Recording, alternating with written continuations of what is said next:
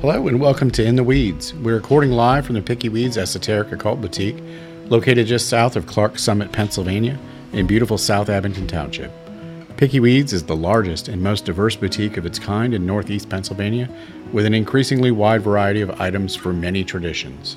In addition to items for sale, Picky Weeds hosts a wide variety of classes, events, and community-driven gatherings throughout the year. Picky Weeds is located at 105 Layton Road, South Abington Township, PA. Open Wednesday through Sunday, 12 p.m. to 8 p.m. More information can be found at www.pickyweeds.com. That's PICKEYWEEDZ.com, or on our social media channels on Facebook, Instagram, TikTok, and YouTube. In the Weeds is the official podcast for Picky Weeds, where we strive to bring the community together with topics of interest, guest speakers, and informative discussions to benefit the entire community. If you'd like to be a guest speaker, either live or remote call-in, please visit www.pickyweeds.com. Scroll down to the bottom of the page, find In the Weeds podcast guest application, click it, copy and paste the text into an email with your contact information, and send it to us at pickyweeds@gmail.com. Now let's get in the weeds. Hey guys, welcome to Goodness Gracious 2024, Season 2, Episode 1. And we're here today with Mark Stavish. Mark is the director of the Institute for Hermetic Studies, and he's quite a prolific author. How are you doing today, Mark? Great. Thanks for the invite, and Happy New Year to everyone. Happy New Year. Happy New Year. Let's hope it's better. So last night, Mark, we were reading through the Agrippa Book 3. It's the Black Letter Press edition of the Agrippa. Mm-hmm. And God, it's really good. But I ran across some stuff, and I was remembering back in our literature class, reading the sacred and the profane. Mm-hmm. And we were talking about how to know the difference between what is sacred and what isn't, and how humans tend to profane it. And I found myself in a quandary last night, because how do we as humans, how do we avoid making sacred profane? And Agrippa was talking about, the quotes about pearls before swine, all that stuff, and not discussing the sacred with the profane and the vulgar.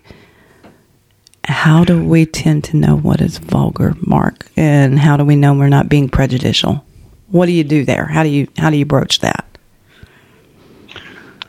Well, that's always been a kind of a perennial question, and it has to do with this notion of what were the sacred mysteries.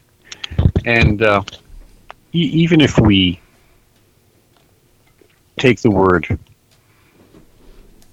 sacred out of it, and we just look at what are the mysteries, what is the unknown, what is the thing which is to be revealed or understood on some fashion, we see that in the classical period, almost every field of learning fell under that domain. And when we move out of tradition and traditionalism into the modern era, we have an understanding or belief that everyone should, and should is a moral imperative, have access to pretty much whatever they want. Yeah, that seems to be a problem, though. Well, and it is, because it doesn't mean you're ready for it. Right. Now, for example, back in the 30s, you could go to the gun store and you could buy a machine gun if you wanted. Well, that's all right. No federal firearms license, none of that stuff. Just walk in and buy it. Yeah. Now, was that a problem? Probably not, because how many people could afford one? Right. Yet now we have all sorts of, conniptions that people have over buying just about anything that even resembles a gun. Yeah. So this notion of what is acceptable and unacceptable is a really very relative position. I hear now, that. The same is true now when we move into areas of learning. So the areas of learning require a fundamental basis or preliminary instruction. So if you're going to learn masonry or carpentry, the building trades, which are considered part of the ancient mysteries, you had to have a fundamental understanding of mathematics, and that's why mathematics is a key part of any of the sacred geometries and numerologies. So when we look at this, we have to ask, what are we preparing people for? And we live in a period now where it is so easy to get just about any information we want that we forget that it has a context. It has to fit in somewhere. Right. And we've talked about this at length in other broadcasts, but this is really where things quite literally either come together and congeal into a useful whole, or they fall apart. I think people become taxed by it. Like it's like the analogy that when you go into a store that has 30 different lotions, and you leave completely vexed and didn't know which one to choose. I think that's kind of the point we come to in, accessing what is supposed to be the sacred teaching. Where does a person start? And most people want, I don't know, I hate to say most people, but most people want the pizzazz, the Harry Potter, the bang bang, the bright and shiny. The bang bang? The bang bang. They want the bang bang from the fingertips, the bang bang. So it's really hard to know how to get a person where they need to start and keep them interested. So how do you guys approach it at the Hermetic Institute? How do you keep a student engaged? Well, that's always the big question. We have this is a discussion we have quite frequently with the board members. And it's not, at some point we just say it's not our responsibility. I feel that.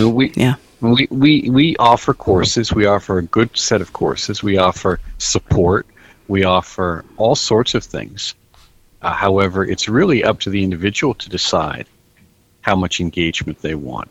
Now, we do reach out and we encourage certain activities and things, but it's not, well, first of all, it's distance learning for most folks. It's not the same as having what we'll call local community. And you've heard me get on the soapbox about the importance of local community often for one of these reasons. Yeah.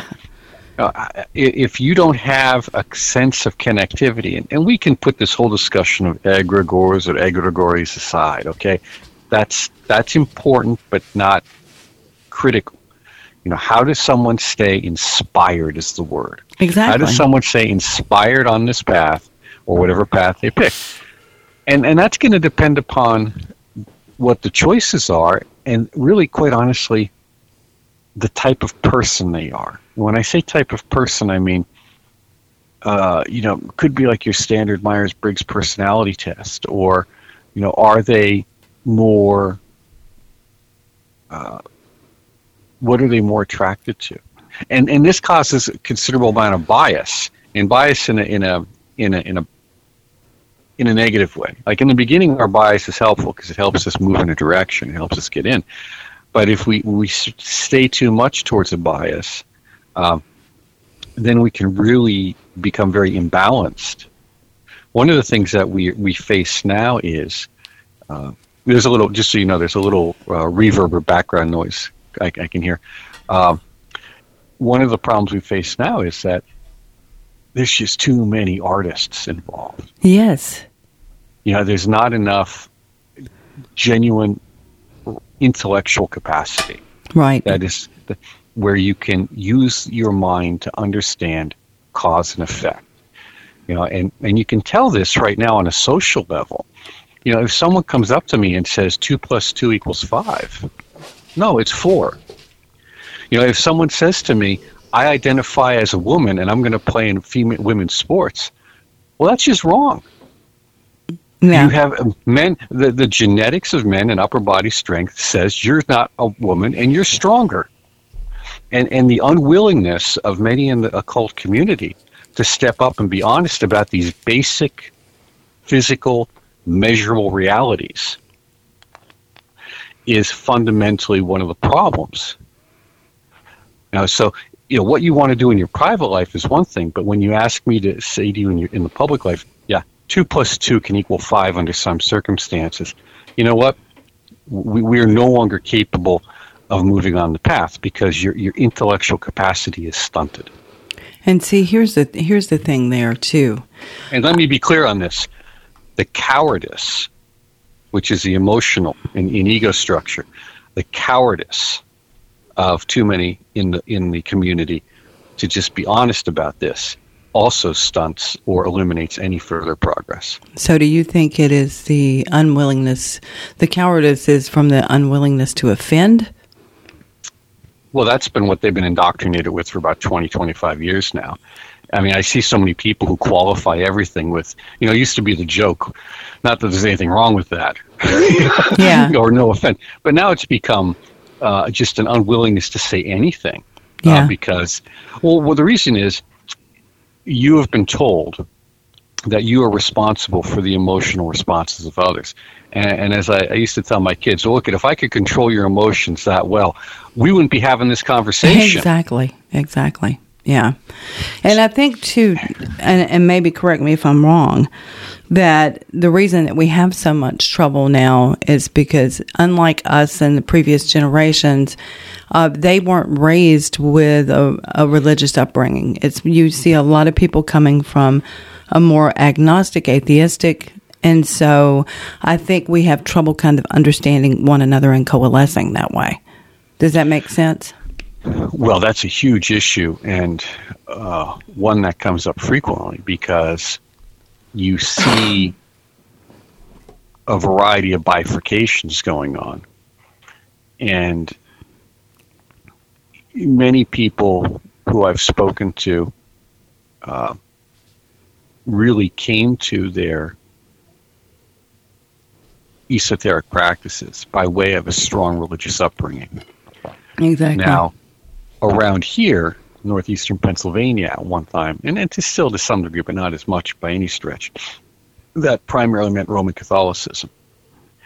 So you were able to see people moving out of that into other areas, most of them going into some form of psychic research, psychism, paranormal studies, but also into some degrees of Wicca, maybe even Buddhism.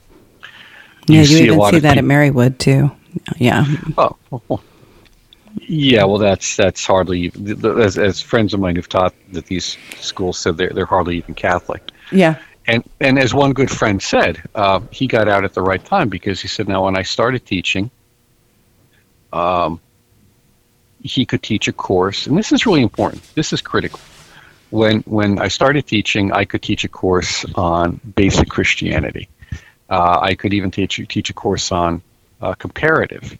He goes, when I retired, I couldn't do that anymore because even though it's supposedly a Catholic school, it's marginal at best because the folks coming in, the students coming in, didn't even have Sunday school level understanding of Catholicism. Yeah, that's what I'm seeing, and I have trouble describing the sacred to those folks. Like, they look at me like I have 9 heads. Like, what I'm saying, is not rational.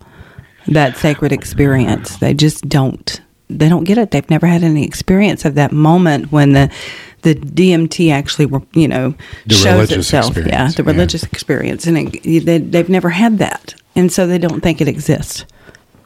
Right, or they look for it in chemical stimulation. Yes, exactly. Psychotropics, yeah. Yep. And they confuse the two. Yes. Yeah. Just to further go on that, one of the big issues is then you have a notion that pops up that it's fundamentally all relative, and also that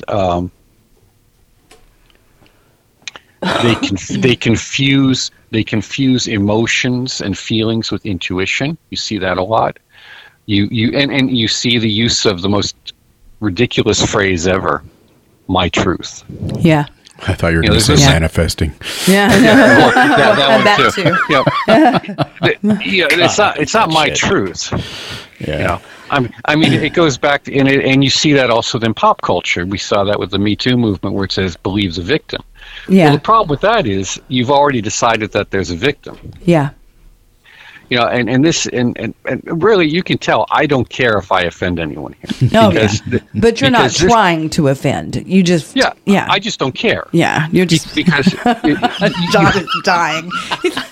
You have to understand words. Yes, exactly. When we don't understand the structure of language, then we can't move forward on the path. And if you look at the classical studies. Before you would even begin these studies at some point, you would have had a fairly good education, and at least in the West, in what we call the several liberal arts and sciences, of which logic and rhetoric were critical. Yes, I've said that recently. They don't teach it anymore. So that inability to be logical and to have rhetoric, that is the ability to communicate in an effective manner, meaning understanding the structure of language or thought. We're talking about understanding the structure of thought here. So you want to go in and develop your psychic powers, but you don't even understand the nature of your own mind and how it works. Mm-hmm. That's going to be kind of an impossible task, don't you think? Well, not only impossible, but a recipe for problems. Yeah. And here's the problem. I think I remember when this happened is when emotional intelligence became the standard over actual intelligence. Do you remember that movement? Oh, well, I just had that a couple of days ago on some post I had about the problem. If you want to, I said actual intelligence, that is IQ, which is based on language and number. Well, that doesn't matter. Well, it sure does if you want to have a technological society. It does. It absolutely does. Now, emotional intelligence is great for getting people organized and maybe getting things done. And you look at a fellow like Dwight D. Eisenhower, General Eisenhower, President Eisenhower, he had a spectacular level of emotional intelligence because he could organize all these diverse groups.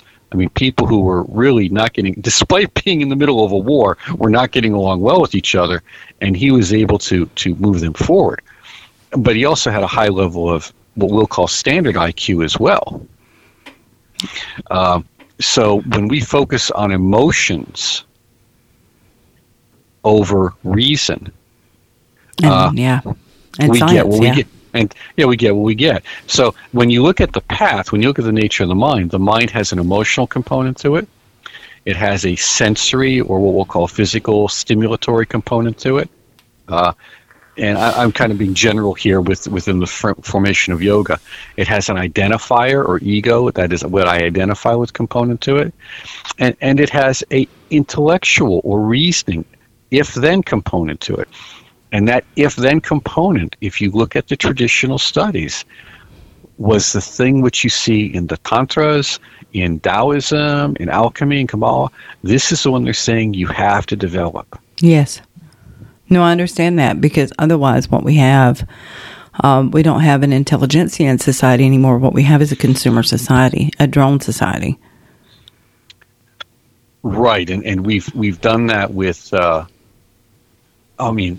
back in the day it was great, okay? You didn't have a lot to pick from, but you had more, and it was fun. But we've sometime in the, I don't know, maybe late 90s, early 2000s, we started moving into the spell of the month club. And that was a part of, see, that's the problem with occulture. As occultism moves into the popular culture, it's no longer a cult, though. Well, it's no longer. It's right. It's that. It is, though, because the best parts of it are still hidden because they're not seeking that. But I'm talking about this whole movement is not a cult. It's more of a new age. Not at all. Yeah. Not at all. Yeah. Well, and it's a pop culture that you've seen often. It's happened quite a few times in history at different times, but then it has to be sustained. And when you develop a publishing house around a theme, you can't just publish 50 great books and rest on them. Now you have to keep the momentum going. Mm-hmm. And there's the pickle. and you know that there's the pickle. Yeah. And it is. And the hardest thing in being in business, I think, is trying to explain to someone why what you're trying to do is an advanced concept and not something that you read on a meme. You know, it's more than that. It's so much deeper, and there's so much more attached to it and affiliated with it that can be adversely affected should you work this little piece of spell work. that there are ramifications. There's, how do you explain this to these folks and make them understand that I'm not judging you? I'm not trying to be harsh on you. There's just a starting point, and you're jumping in at the deep end. Hey, I'd even say I am judging you. It's okay. Because we have to use judgment. Judgment is a rational decision. It's you go to you go to a competition, and we're going to have the local bake-off, and you're going to take your pie or your cookies or your whatever it is, or your home meat, and you're going to go down and you're going to say which one is better than the others based on a set of criteria.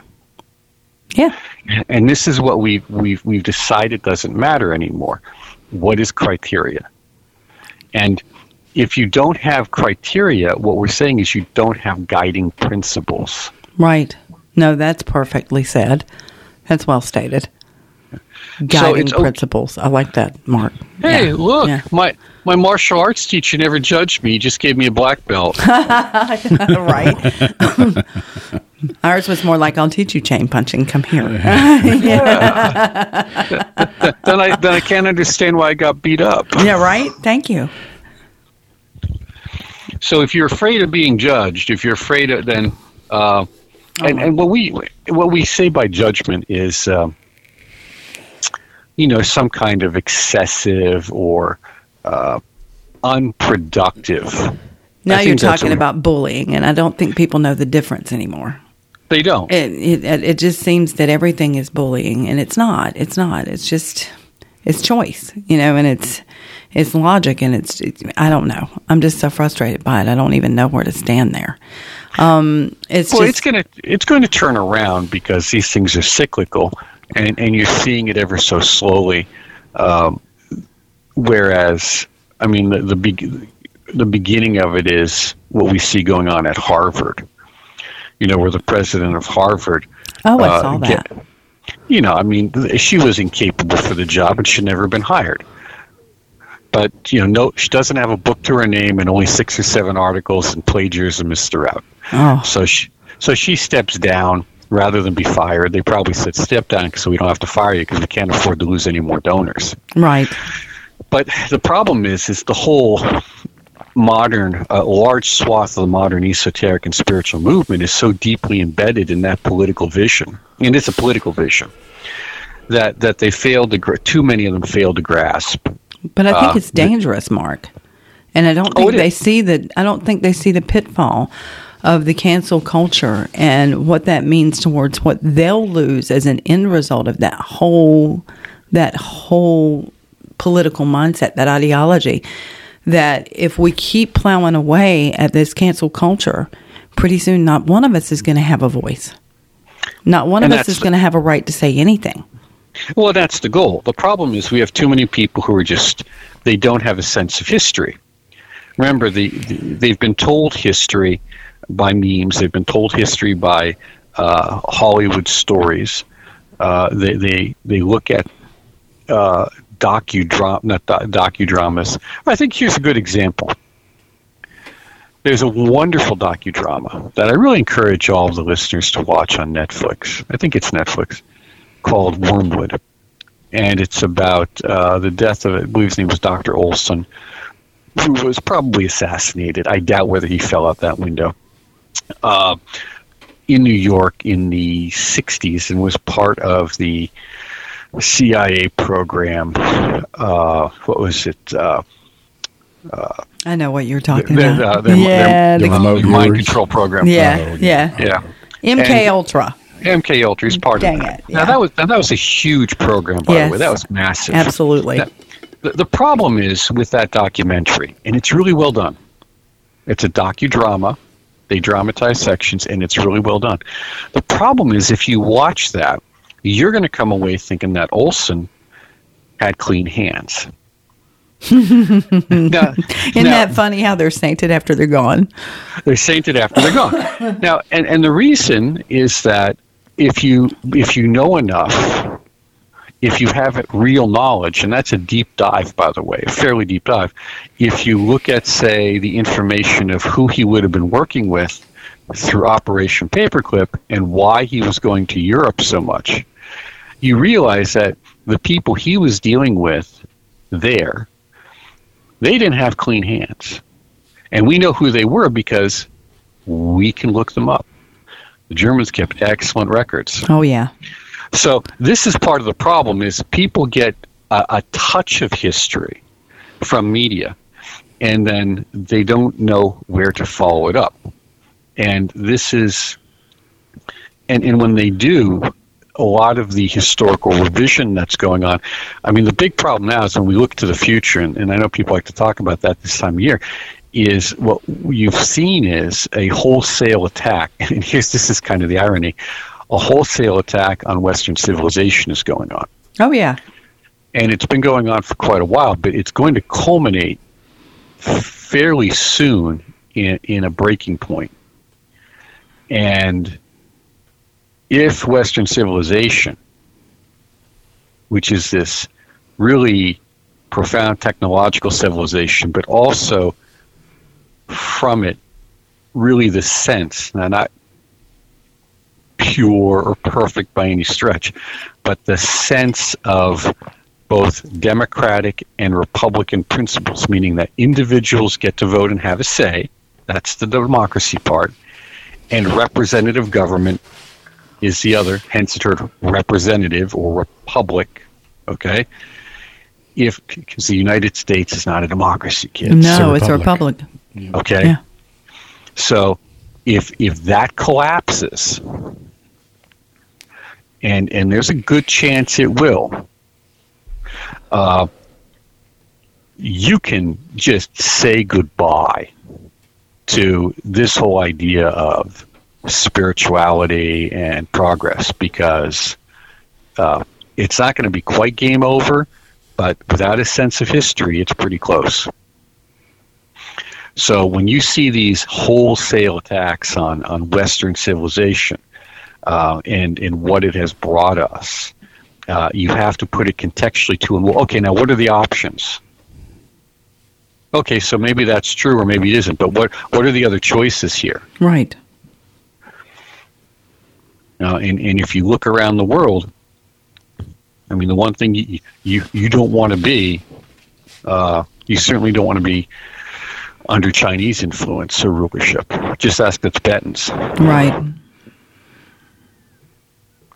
So this we have to begin to look at our spiritual practices contextually. That is, what do we want from them? What do we bring to it? How well can we form local groups and get along and progress? Then, and only then, looking at, say, what, if any, impact does this have in a positive way on the community? And that doesn't have to be in a visible way, meaning where you're going out and as your coven is going out and dropping food off at the food bank or something like that, or getting involved in marches. What is the positive effect you can have on your community from behind the veil? Right. Not being involved directly, but you have to at least have a community to begin with. So you have to, if you're not involved in some kind of effective spiritual group, start one, and as you run into trouble, stop and recognize why, and fix it, and fix yourself in the process.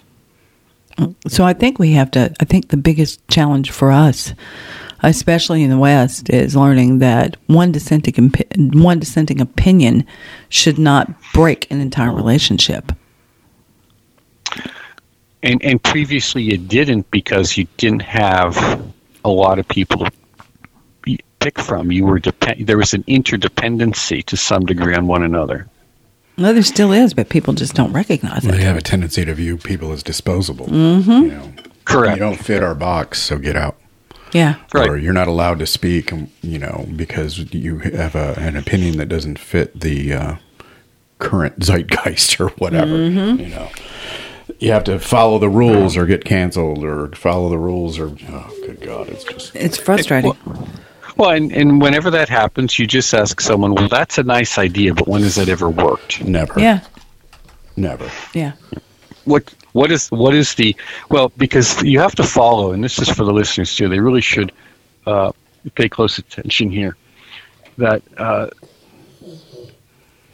if you want to solve a problem, you have to not personalize it, make it about a person. Thank you. Yeah. You have to not emotionalize it, make it about feelings, because feelings are subjective. I can't tell how you feel or be responsible for them. Nor can you make it about extremes. Which seems to be the tendency. It really does. Well, that's right. What you have to make it about is outcomes. Focusing on what is the outcome I'm after. And a really good book is People in Quandaries by Wendell Johnson. And even if you don't read the whole thing, it's about general semantics and the power of language. And even, which should be important to people wanting to cast spells, because that's all about language. Oh, God, yes. If you really want to, just read the first chapter or two, because we have to teach people how to think again, how to solve problems.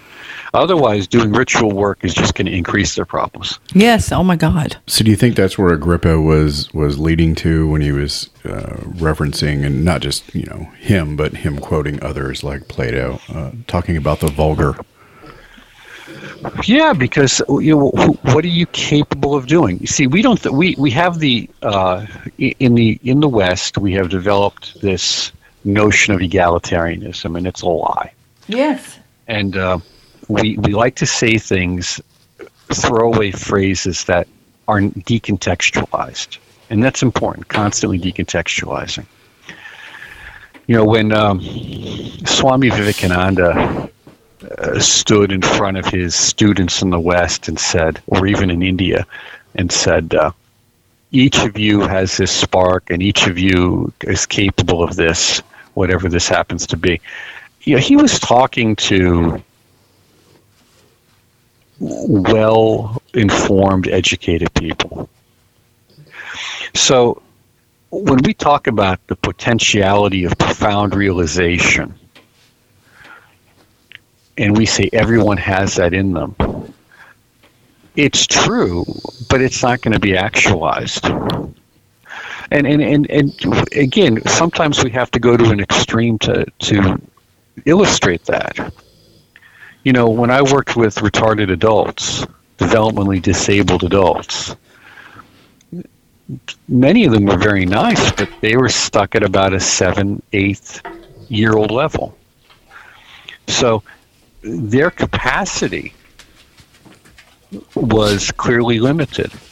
When you work with someone who's maybe in their teens and 20s, but spends their time strapped to a wheelchair screaming, because their neurological development has been so impaired or disabled, they're not going to come by and give you, answers to physics questions. No. And we have to begin to get more realistic about what do we mean by everyone. Everyone is not true. And that's what the mysteries recognize, that you had to have a certain capacity. Now, you can develop your capacity. That's the beauty of it. As I say, I'm a lot smarter now than I was in my 20s. Oh, God, yeah.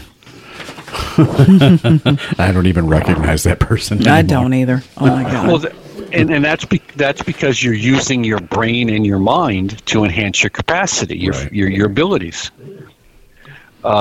So there's progress in that regard.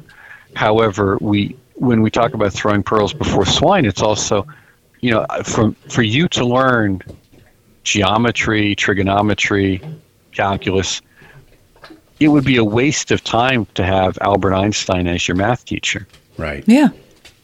Right. Not ready you for don't that have yet. Yeah. you don't have a right to that level of instruction. You have no right to that. And we get people all the time that walk in the store and want that level of information but don't possess the capacity to understand it, or how it works, or why it works. And that's where the teacher is your judge. Yeah. if you were to go to Tibetan Buddhism or any of the other schools, they recognize that there's basically 3 levels of student. There's 4 types of people, 3 levels of student. Notice one person isn't even a student. They're not capable. Yeah. And that flies in the face of our idea of egalitarianism. But we need those people too, Mark, and that's where we've lost that. That's right. Each to his own, it's... Each to their own and to what they're capable of. And we're telling people they're capable of things. And this goes into the future too. Okay, you're old enough to remember, which is the point is when we cease to remember, we die. Exactly. Memory, wakefulness, and life are the same thing. Death, sleep, and forgetfulness are the same thing. Initiation is to awaken memory, wakefulness, and life. So when they were moving all these jobs with globalism, the beginnings of globalism, which had many good benefits, that's why you couldn't afford cheap crap from China, to put on your altar now. Yeah, you're laughing because you know. People stop with Temu. Come on, really? In 2005, I wrote an article saying, the irony of buying all this Tibetan statues made in China. Did you get that, guys? Oh my God. Yeah. I mean, really? So when globalism starts and we see massive increase in offshoring, what happened is the response was, well, learn to code. Remember that? Learn to code. Yes. Oh, yeah, that was everywhere. Like that was going to fix everything. Yeah. Like that. Well, maybe not everybody's capable of coding. Right. And maybe not everybody wants to code. That requires extreme attention to detail. Trust me. Right. And maybe you don't have that capacity, but you do have a really good capacity for using your hands and making stuff. And the machine shop, which requires a strong, you got to be like a Virgo to work in one of those places. Hi. Hi, Virgo. Right. Very, very precise, very visually oriented, very good at stuff. But, but maybe, again, code isn't for you. So play to your strengths, basically. Yes. That's it. You got to play to your strengths. And people don't know what their strengths are because they've been told, well, you can do it. No, you can't do anything. And we need them in the worst way, and they don't realize how needed and how actually valuable they are. Trade schools are absolutely begging for students. And it's because there's nobody to do the work. And if you live in this area, you know what I'm speaking of. You can't get anybody to come do the damn work. And when they do, that's shitty. Yeah, it's or show up or even call you back. Yeah. Oh, well, I don't even want to go down that road. Slippery slope there, huh? Yeah, but it's indicative of this notion that ideas were put forth that were fundamentally false, and those ideas were built around the idea. Remember, we're talking here the repetition of the word ideas here. Yes. Images, thought forms, archetypes. That the archetype is great until it comes in contact with reality. And this is one of this brick wall. Yeah. This is a conversation I had with the fellow who runs 60 Skills, Bob Smith, and he was saying how when he contacted these different archetypal entities on an abstract level, and like for example, I think the one we discussed was Phoenician. I think so. On an abstract level, it was really kind of cool. It was very nice and very pleasant. But as it moves down closer and closer to tangible terra firma, it gets very, very different. And the joke was, on the archetypal level, it's like, oh, well, this is what you do. Okay, well, that's fine. When you move that relationship through the psychic dimensions to closer to physical reality, it's always, how do you charge that? Oh, you got to bathe it in the blood of 6 slaves or something. Oh my God, yeah. It's like, oh, okay, well, that's not going to work too well for us. John knows that very well. He put the kibosh on me for my Yule production. He was like, you can't share that. People will think we sacrifice things. I was like, oh my God. So you think that's what he's talking about with the vulgars? Maybe people that are trying to work outside their station or their strengths or their wheelhouse, or trying to skip ahead. It's not exactly not a commentary on their appearance or background so much as their Or their worthiness as a capabilities person. or potential. Well, that was very clear. I mean, if you look at the teachings within the Buddhas, they were very clear that everyone had potential, but you had to have the right teaching for the skill.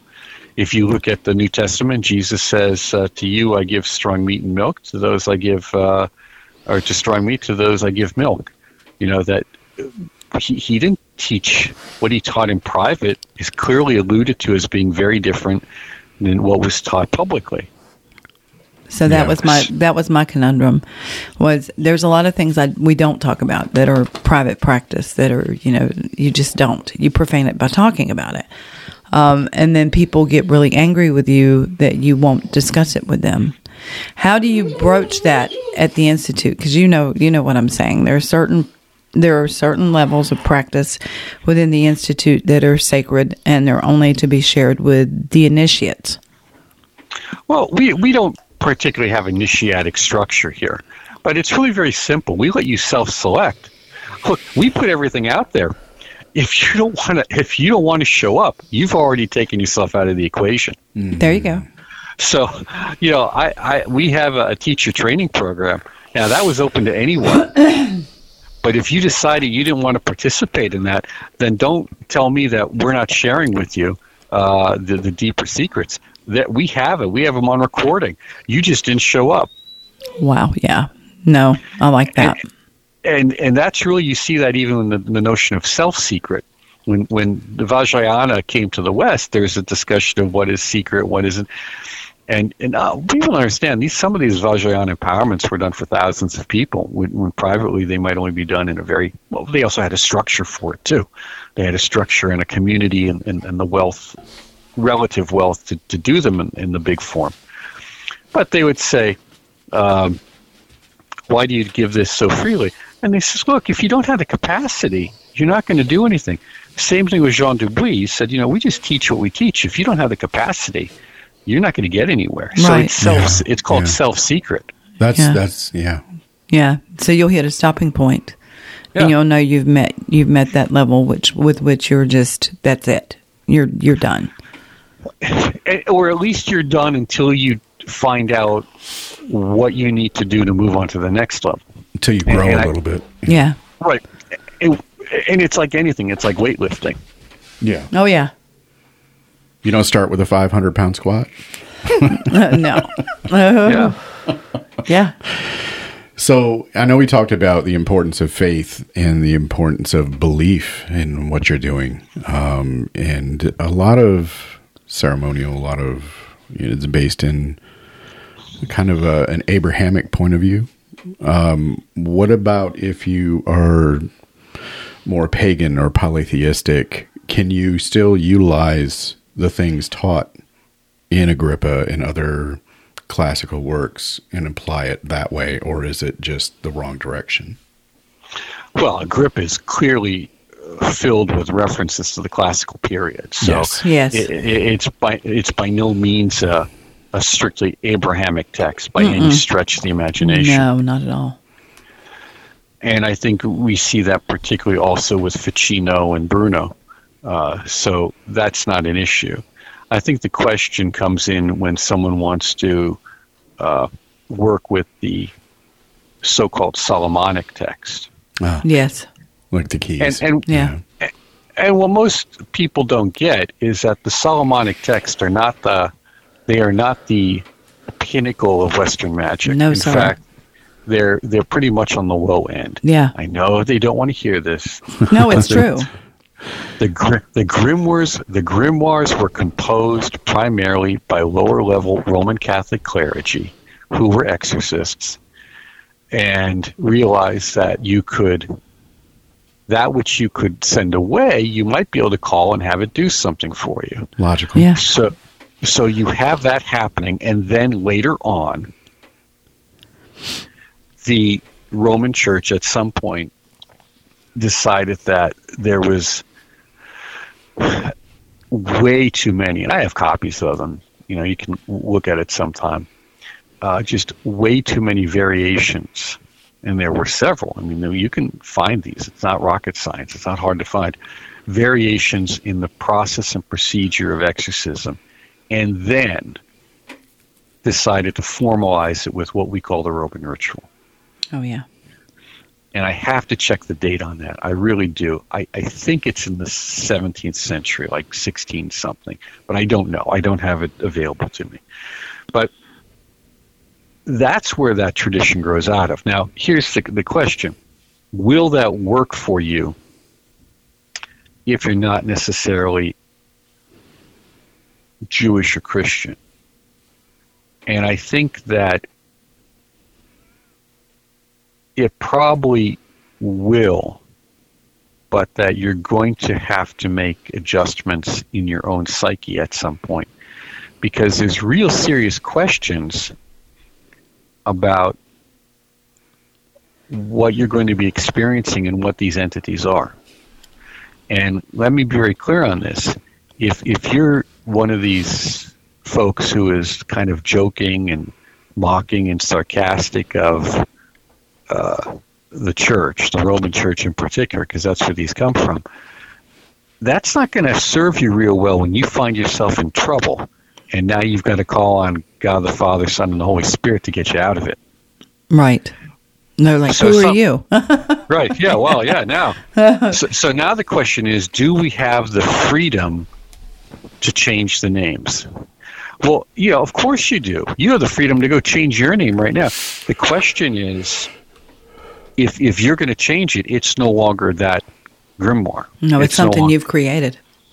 So if you're going to go in and get an introduction to your local gangster, and you have someone with you, at least you have someone to intervene for you, or at least attempt to manage the relationship.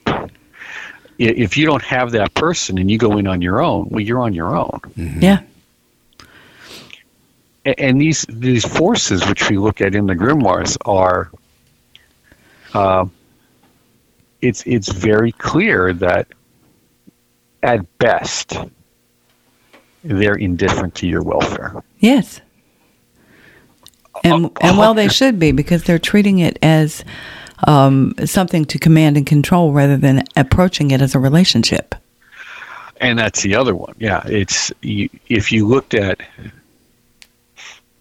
at some other practices, there has to be a relationship developed.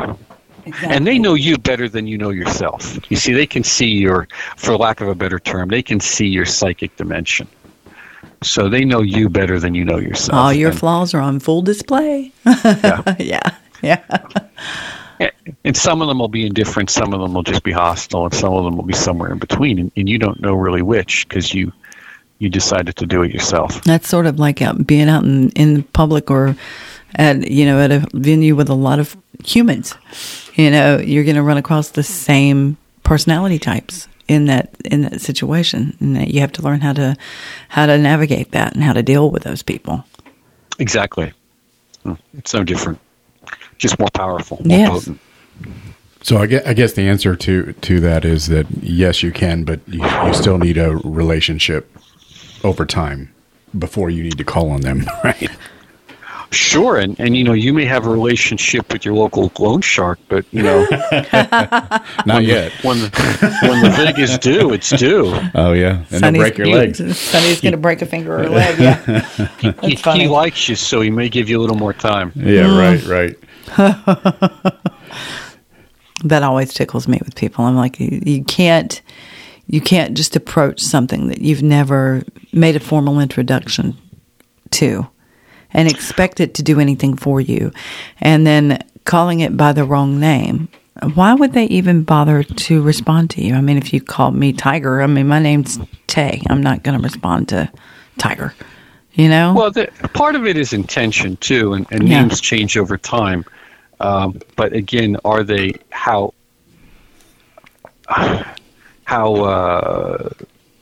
precise they are? For example, in Vajrayana, there are certain practices which are very similar to these Goetic practices. And I remember one the one Lama. Everyone gets taught a little bit of it, just a little bit, like a taste of it, but because it's just part of the package. But if you want to do the full practice, and I've had many people say, look, and when I say people, I mean, Tibetans, old school, really, literally the old school guys say, the problem with this practice is that once you start, you cannot stop. Right. It becomes so. You understand this is a relationship and an agreement you've decided, and you have to do this every day. Because so in a monastery, you might have one person who does this. They're set aside, and then when they stop, someone else does it too. Otherwise, bad things happen. Right. There's the feeding of them. The feeding. Bad things happen. Yeah. So if you don't believe that there's a possibility of really bad things happening, then you don't really believe that there's a possibility of really good things happening either, which means you really shouldn't be dealing with those things and just get away from it. Yes. And do something else. Now, in there, remember, that's a community practice in which you had access to people to do it, and you had a bunch of other people doing all sorts of other things as well to at least keep it to some degree in check. Along with this is this notion of, again, that's where the belief comes in. People don't really believe that this can work. Yeah, and I've noticed that. They're like, well, it's very simple folk magic things, and you have to pour everything into it, and they just look at you. What do you mean? Yeah, I think there's a dearth of belief. Honestly, basic stuff, yeah. And they don't have belief. They just want it to work like they're shaking a magic 8-ball. This is not Charmed or Harry Potter, people. Come on. And I think a lot of that Hollywood is to blame because of people's misinterpretation of what magic is.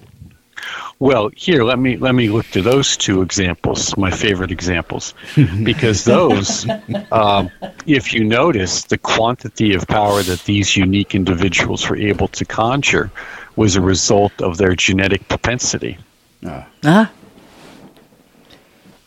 Okay, that's the other aspect people don't want to understand. There's a real profound genetic aspect to this. I just was talking about this. Like 2 or 3 days ago. Yeah. That's terribly problematic for some folks. Now, if you look at alchemy and Kabbalah and the Tantras in particular, they spend a lot of time on what's called the purification of the blood and the energies. And that's that then is something which is conceived of as being transferable to future generations. Now, again, you see that stated in the notion of the so-called moon child. I think that Crowley wrote a book on that, the magical conception. But you see it also within the various doctrines of sexual magic in Tantra, where you conceive a special vehicle for special incarnation. Do you think incarnations have an effect as far as, I don't know, there just seems over the years a certain type of person that might have innate abilities. They may just be better at learning or better at the execution of practice. It's almost like they're born to it. I don't want to say that, but yeah, sure. You know where I'm going with it. They're built for it. It's sort of like being built for physics. It's genetic. Well, I mean, just that magic comes to them easier, or occult work or esoteric work comes to them easier than someone else. It's almost, I don't know if it's it has to do with the amount of lifetimes or incarnations, or I don't know. It just seems to be a certain type that I've noticed over the years. I don't know if there's any truth to that, but well, sure, you have your predilections. Yeah. Now you look at different athletes, okay, and there's been tremendous studies on the physiology of athletes to understand, why do some run better? Why do some swim better? Why do they lift better? Yeah. Okay, and and there's a genetic propensity or capacity. For example, Arnold Schwarzenegger is a good example. He was a tremendous bodybuilder, but he also had a predetermined physiology or genetic capacity in terms of what we'll call just proportion. Yes. Okay, so if he didn't have those proportions to begin with and the drive, all the effort in the world probably would not have bared the same level of fruit. But, so you think it carries over not just from physicality, but from mentality too, like your mental. They're intertwined. They're intertwined. Yeah, I think they become intertwined. Yeah, I think it's genetic. Period. Yeah. You have a potentiality that you may or may not actualize. Okay, we call physiologically, and you have a potentiality which you may or may not actualize. And we'll call that, in a general term, psychically or intellectually or what have you. Okay? Yeah. And all of these come together for some level of actualization, and we call that your life. Okay? Your life. And, no matter how much I study, as I said to someone once, I said, you understand, I remember saying to someone once, I said, at this point in my life, you see, this is where we don't begin to understand limits either. Anyone can do anything, you can be whatever you want, all this stuff. No, you can't. No. I said, at this point in my life, it's easier for me to become president of the United States than it is to become a medical doctor. Yeah. Yeah. No, I get that. Okay, and you understand exactly what I mean. Yeah. They didn't get it. I said, I had to explain to them, well, I need this to get into medical school. I need this preliminaries. I need this to get through. I need this amount of money. Yep. Yeah. All the pieces. I need all the pieces to line up. It's easier for me to run for my even on the state Senate. Yeah. It's just easier. And at some point, you have to deal with aging too, and the aging mind doesn't retain, the way that it used to. And then how do you, and even if you can't get around that through a variety of supplements and practices, which there's reason to believe you can. I've seen people very sharp well into their 80s. That's an effort that you have to undertake. That you have to then recognize that arc of practice. So when we look at people and give them suggestions on their path, it's good to have a very strong foundation, a basic foundation, which is why we have our course Unfolding the Rose, and it's free. And then we can help guide you to other courses. But speaking of which, Mark, I want to stop you there. Is there some way to break that up? It shows that it plays in segments, but it won't play that way. It's just playing the full 6 hours or so? Yeah. Well, we're working on that because we're going to be transferring over this year a lot of our stuff off Teachable. We have a new website being constructed where we can get all of our platforms under one roof.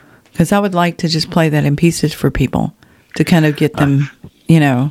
Yeah, I know. Yeah. I love it. It's good. It's just giving that to somebody, they feel overwhelmed when they see it's like 6 hours or so, and then they're like, I don't have 6 hour drive. They usually listen to it in their car. Hey, well, suck it up, hit pause, come back to it. Or you know what? Or here, Mark said, get on a camel and travel across the desert. That's it. Stop being a wuss. Oh, my God. Just hit the pause button. You'll get on a plane and fly to India. Oh yeah, that's cheap. Right. Yeah, you don't even have indoor toilets where you're going to go. Okay, good. And you'll complain to me about a 6 hour free audio. Right. Okay. It's free, damn you. Yeah. Let's go back to the problems. You see? I knew I could get him stirred up. Yeah. No, and it's funny. I wish I'd have had this when I flew to Hawaii. It would have, yeah. They need to complain there's not enough. Yeah, right? There's only 6 hours. Damn it. Come on. I had a layover in Salt Lake City I could have used this for, those weird guys. Oh, my God. Well, people always complain about something. It's every day. I feel like I'm in The Sims or some shit. 300 tarot decks in the store. Do you have this obscure fucking independent thing that? No, we have 300 others. So maybe you can find something. I don't know. We got 300, and most of them artistic crap designed to sell. Exactly. Right. Esoteric insight. Here, pick this one. Exactly. Oh my God. Then you throw it at them, as it spins like a shuriken into their forehead. Just don't ask about stones. No. Oh my God. Well, that's awesome. So we had talked about some predictions. I know I read yours for 23, and wow. Spot on. Yeah. Kind of nailed it, didn't he? What have you got for 2024? Anything?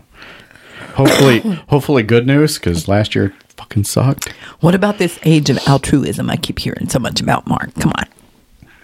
I don't have any good news for you. No! I didn't even bother to do a chart for 2024. Just crush my dreams, Mark. What? Stick a fork in it. Stick a fork in it. This is kind of the problem, is that people come to me for predictions and forecasts, and I try to tell them that this is to give you a guidance so that you do something. Mm-hmm. And a lot of folks just don't do anything. And I've told you for years, form a local group. That's why I don't read cards anymore, Mark. That's why. Form a local group. Learn to know who your friends are.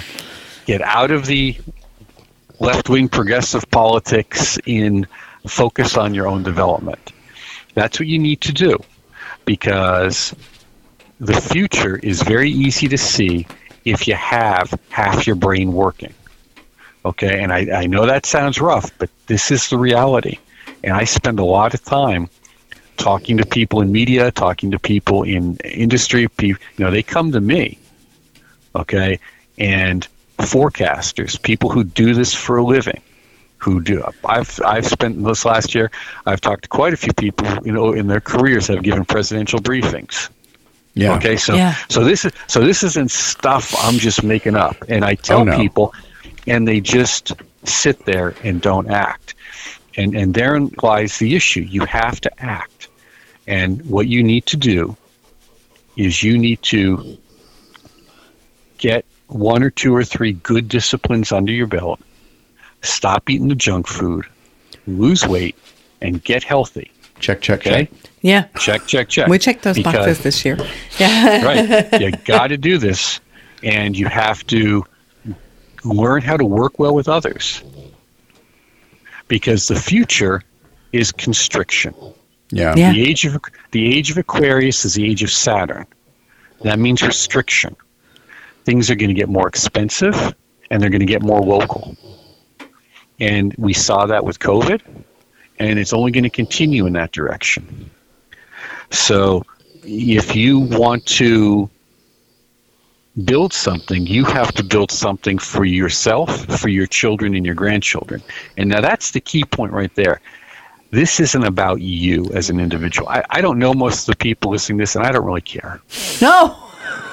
Tell us how you really feel, Mark. I love you for that. because this, I don't give a shit. I don't. Because it's why I'm trying to tell you, no different than, hey, look, cross on the green, not in between. Okay, right. So if you don't want to cross on the green, it's not my problem. But if you get hit by a car, don't expect me to come running back to help you. Now, I probably will. I told you not to. But I told you not to. And this is where we're at with so many people on this journey, is you have to learn to integrate and play well with others. And that means to follow directions. I think you learned that really well in the public setting, and you are in the public a lot, is that it's, there's an us or them being preached in the media. You're either with us or you're against us. It's us or them. And when you get out here and you sit down and you have these conversations with local people, you fall in love with local people. And you go, oh my God, we all have the same hopes, the same dreams. Yeah. And we're all very hopeful for the next, well, with me, it's 7 generations at very least that I try to think about when I'm plotting something out. So, and regardless of affiliation. Yeah, regardless of affiliation. I don't care what your politics are. I don't care what your religion is. Yeah. You know, are you a good person? Are we having a good conversation? Can we work together? Exactly. Well, and that's it. You notice I don't tell anybody particularly or specifically what to do. I leave that up to them to maybe figure out and move through, because you may move through different experiences.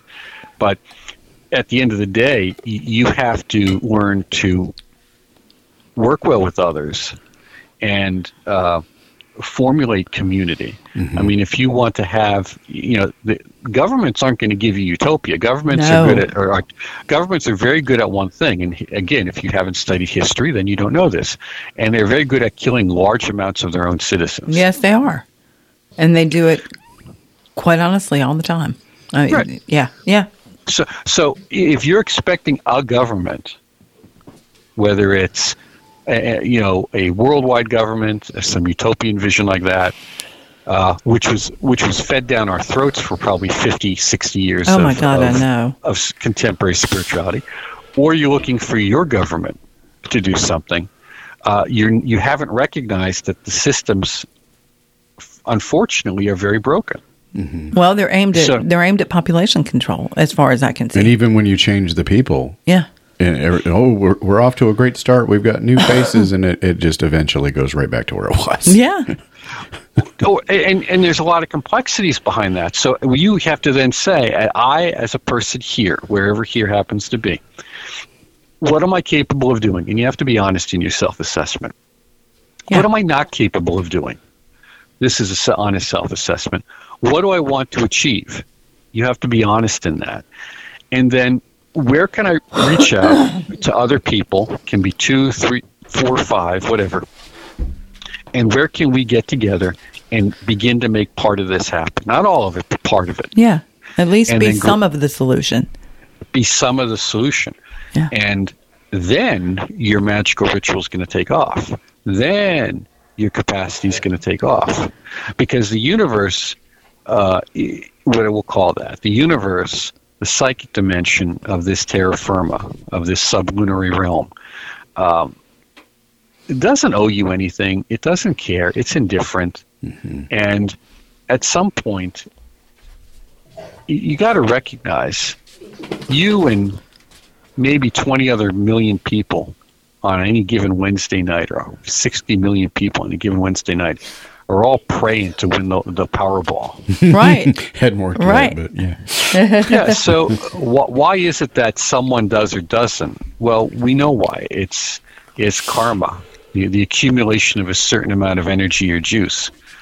But that's not, that's not the way to spend your life. Shouldn't be your retirement plan, folks. No. Yeah. Hope is not a strategy. No. Mm. And I know this sounds harsh, but when you have to really grasp the severe degree of restriction that is happening, is going to continue to happen over the next few years, and probably reach out another 20, particularly with the population decline that will happen.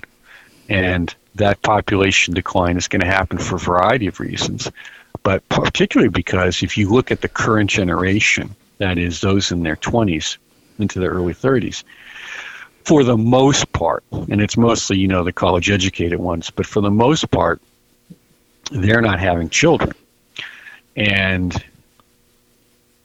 when that ledge hits,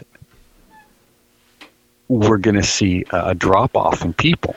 Now, I know a lot of people are going to be very thrilled about that, and this is neither here nor there, but you need a certain amount of people to continue functioning on the level of technology that we have. You need smart people, not just any number of people, because people aren't interchangeable. Right. You need people who are educated along certain lines, and you need certain educational degrees to keep the technological society moving forward.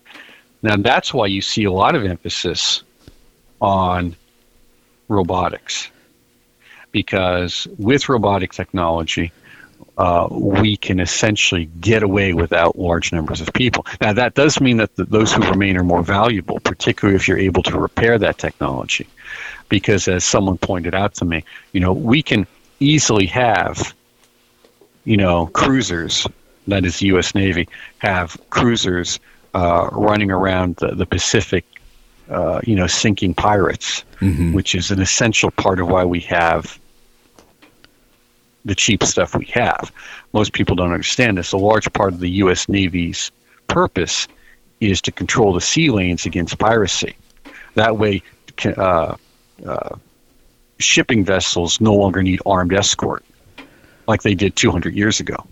Yeah. Or 150 years ago. They're still using them now. Yeah. And that's, but as we see a return to that armed escort, such as in the Persian Gulf, your prices go up. And that means those cheap, Chinese-made Tibetan statues, it costs 10 times as much to transport them to your altar. Yeah. Exactly.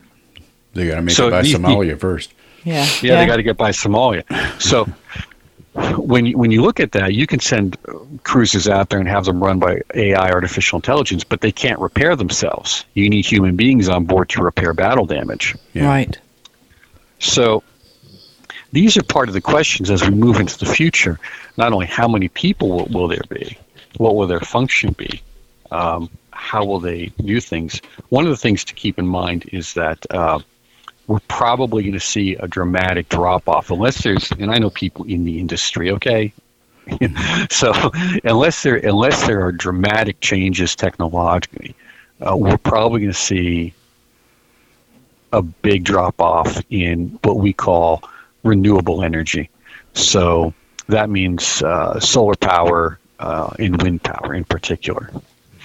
And it has to do with not only the cost of production, but also the unavailability of capital for that production. And they're also, it's expensive. I mean, we'd all like energy that doesn't have a carbon footprint, but one of the biggest carbon footprints is renewable energy. Because of the batteries.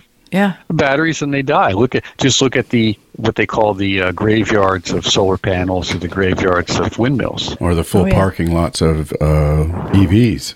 Well, EVs. They had the big EV push, over the last couple of years, and we're going to be all electric, and now you're seeing a complete rejection by consumers of electric vehicles because those that did buy them, my goodness, because they can't afford them. They can't afford them, and even though they lower the price now, if you price the changing of a Tesla battery, good night. I'd rather get my oil changed. Yeah.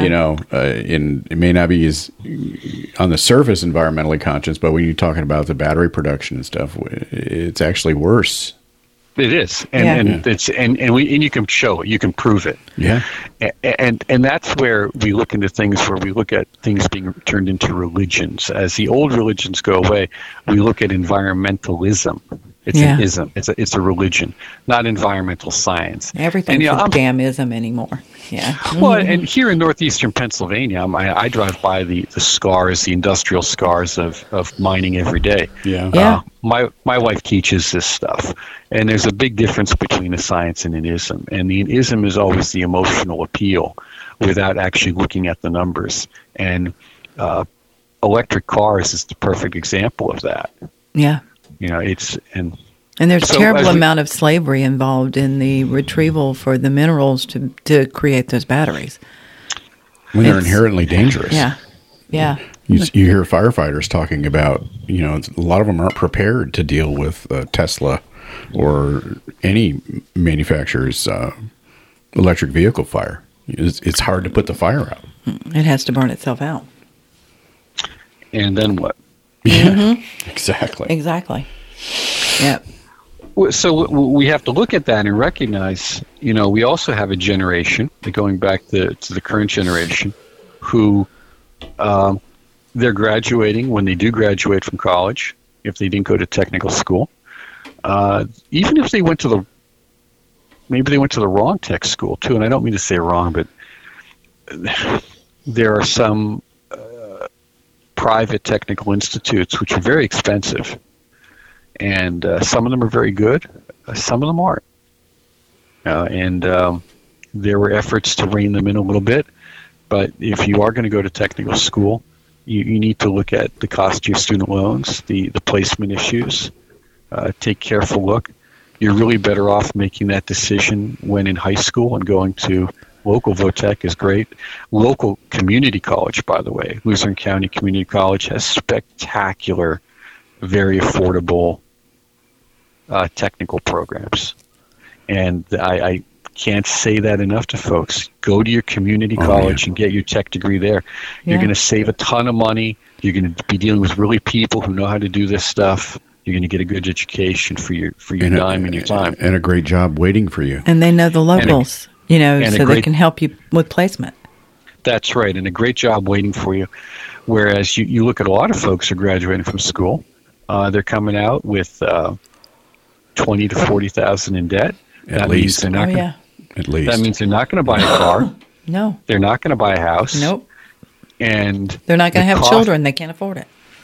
Yeah, and you see, and all that adds up. So when we arc this 10, 15 years down the road, we can then predict fairly accurately what kind of collapse is going to be. Yeah. So you don't wait for that to happen. You have to plan around it.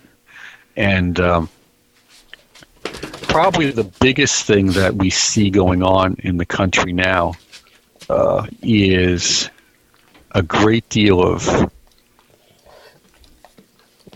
mental programming coming out of the media about the United States as an entity ceasing to exist.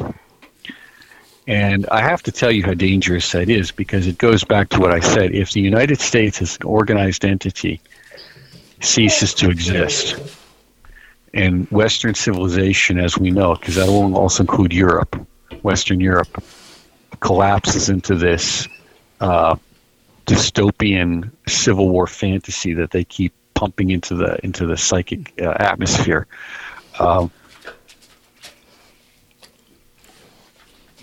There's not going to be a lot of hope. Well, yeah, they've even got a movie coming out this year. Yeah, about Civil War. And if you pay attention to who is making money off that, this is a regular theme with that production company. Oh, really? Yeah. So you look at that. It's the same company that produced the one that's on Netflix now. The World We Left Behind. Oh yeah. Which is funny, because if you want to understand that movie, just skip ahead to Kevin Bacon on the porch. Yeah, it was great. That's the best scene. And the question there is, is he telling us reality? That's the question people ask. Is he telling us the truth? Are these people? And one of the fellows I spoke to, I'm not going to say who he was, because you'd immediately know him. Hugely well known for his research and role over the last 4 to 8 years in social media and algorithms. And we had a conversation for an upcoming book that he's working on how to not be controlled. Okay. There you go. So he's writing, and we had a conversation, and at one point after the recording stopped, I said, so tell me, what is it you really want to talk about? And the amount of, it's like the amount of sheer insanity that's coming out of the Silicon Valley types. Yeah. If I didn't hear this from people I know and trust, and many of them who I've known for years, but this fellow, of course, was new. And I tell you, his credentials impeccable. I would think this is just crazy. But they are obsessed with several things. One of them is their immortality.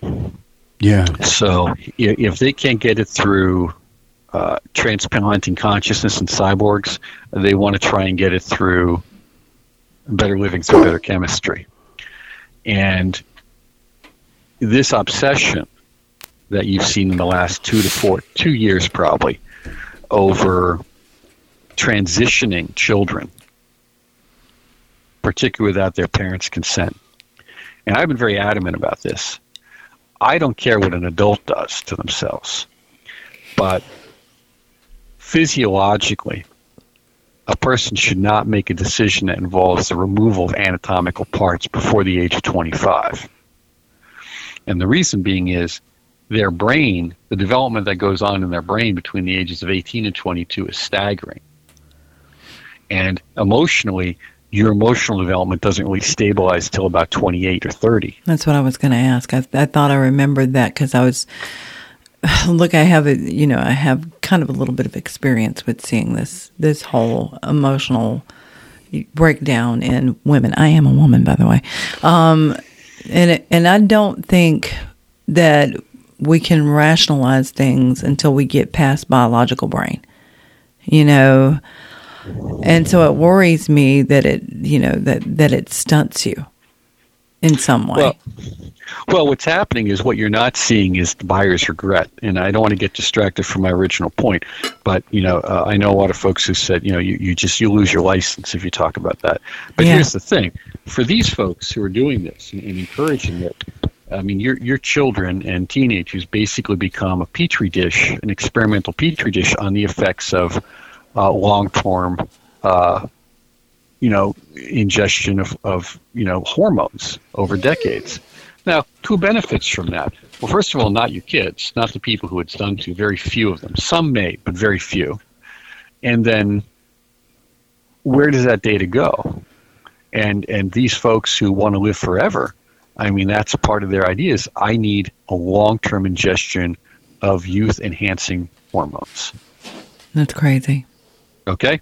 Yeah. If I can't transfer my consciousness into this cyborg robot like Westworld, then I need it.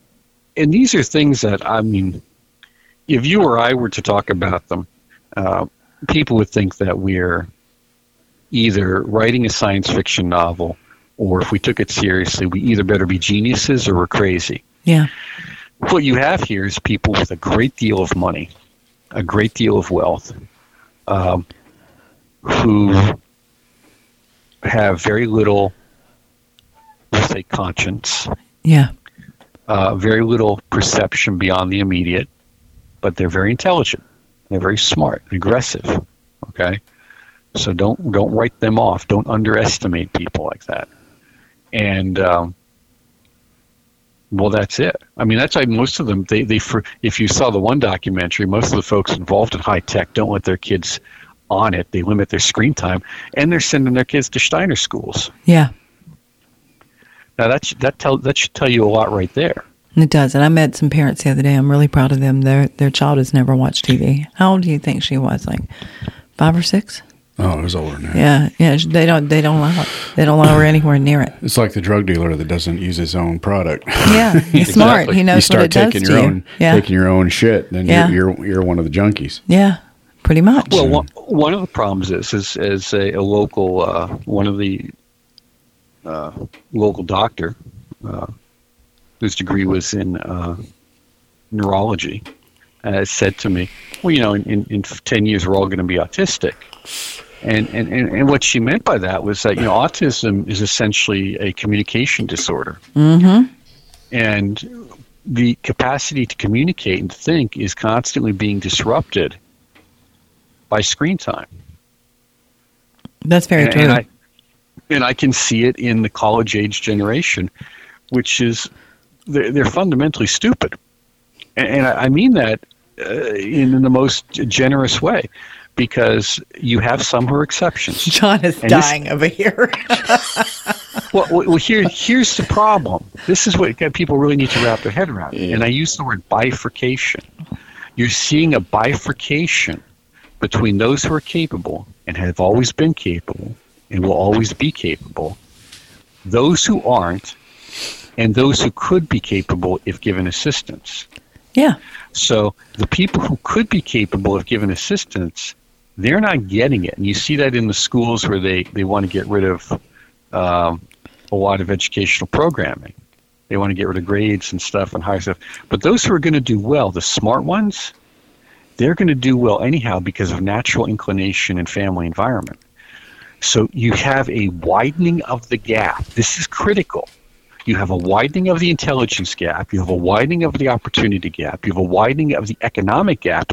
And what you're also going to see as a result of that is a widening of the technology gap, where those who have access to technology and those who don't. Yeah. Well, it's funny. I used to joke, and this is back probably in the 90s, and I'd say, some people are so stupid that they need an app that will tell them when to breathe in and breathe out. And guess what we have now? Apps that tell you to breathe in and breathe out. Oh, I missed the bus. I could have been wealthy. Relax and breathe. Yeah. Yeah. Do you have any good news for the year? Yeah, please. Is everything doom and gloom? Nothing for the shiny happy? People don't talk to me for good news. Let's just put that right out there right now. Oh. Well, I think the good news is that you've heard this, which means now you're responsible for your lives and you can do something about it. That's the good news. Here's the good news. Get off your ass. All right, Hermes. Yeah. And if you were wondering if you were crazy, no, you weren't. You just may not have had the words for it. You may not have had the information that allows you to contextualize it. I think a lot of people know things aren't quite working. They just don't have the words or the history or the language to put it in. So they get a little nervous or anxious about it. And then when they try to talk to people about it, the people around them don't have it either. So either they agree with them and it's still an emotional process, which we've said is not good here. Emotions are a good start. They're a poor finish. Right. Think of it always that way. It's good to start something because of a feeling. Like you're feeling this is great, I want to do this. Maybe this is not, I want to leave. That's a great start, but it's a poor finish. You need to have something you can point to for your efforts at the end. And that includes spiritual practice. You need to say, okay, I'm more calm. I'm better at decision making. I'm better disciplined. I'm better disciplined. I get along well with others, or better with others. I can point to all these benefits, and I know myself. Yeah, I understand my strengths and weaknesses better, and I seek to enhance my strengths, and I seek to overcome my weaknesses. An honest look at the self. Yes. Yeah. So self-assessment this time of year, an honest self-assessment is the best thing to do, and let that help guide your path. Because really, that's what spiritual teachers help you do. Is they're just helping you to assess yourself. Yeah. Yeah, because they can see from their perspective, in their experience, where you're at, because they were there at one point, likely. Right. Yeah, and know the struggle. Yeah. And the struggle is freaking real. It really is. Well, we're getting close to almost an hour and a half, Mark. Oh, okay. So it was a great conversation. I appreciate you taking time out of your schedule to talk to us again. We love having you on. Well, I'm glad he's, as long as no one's, drinking whiskey this early in the morning. Oh, come on, Mark. What's wrong with that? There might have been a few coffee drinkers spitting across the table. Did you put it in your coffee? Always. I put it in my coffee. That makes it okay. Yes, absolutely. Little brown sugar, little whipped cream. You're good. You're good. Well, at the end of the day, the future is what you as an individual are going to make of it, and who you're going to engage in making that future with. So that's why I say it again and again each time. Get together with 2 or 3 people, 4, 5, 6 people. Yeah. Form a group, meet once or twice a month, have a goal, have a system. It's nice if you could do it as part of a tradition. If you can't have a tradition or don't have one, and I use that term loosely, at least have a process or a method, where you're able to build over time, not just do topic of the week and get distracted.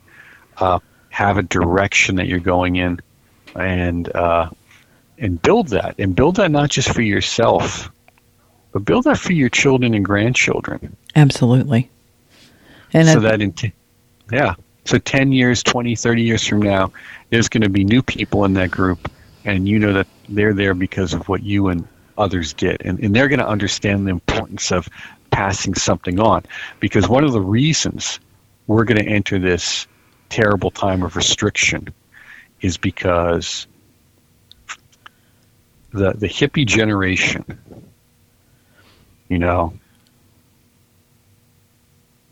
inherited a great deal of opportunity and wealth, and they pissed it away. Oh, yes. And they pissed it away on themselves, and they're without any concern for the future. Now, not all of them. I can tell you that for certain, not all of them. No, some of them were great. Absolutely fantastic teachers and artists. Yeah. But far too many just wasted it in self-indulgence. And now, as they come to the end of their lives, and I say this quite literally because I know them, and I see it over and over again, and I hear it from friends over and over. They're bankrupt. They're bankrupt, and they're giving nothing but their children and grandchildren bills and burdens. Yes, seen a lot of that. Yep. You don't want to be that. No. You want to pass on wealth to your children and grandchildren. And that wealth is wealth of money, because that's the energy of this world. You want to pass on wealth of experience, because that's information and wisdom. You want to pass on wealth of knowledge or technique, that is how to do. And you want to pass on the wealth of self-confidence and experience so that they can move forward in their lives and continue the building process. I think that's perfect. Mm-hmm. Yeah, and a perfect ending to that. And I think the caveat on the whole, the takeaway here is learn how to work with one another. Learn how to, accept the differences and see the beauty in that. Yes. Yep, absolutely. So thank you very much, Mark. We really appreciate you. And you want to give a shout out to the Institute while you're here?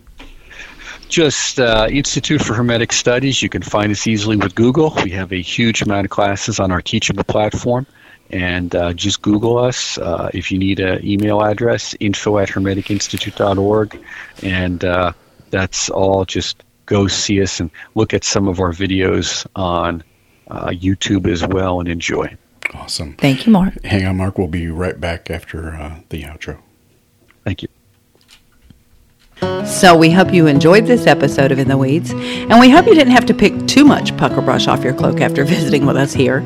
If you liked the episode, please follow, subscribe, and share. And if you're really kind, leave a positive review. Be sure to tune in next week as we publish a new episode weekly.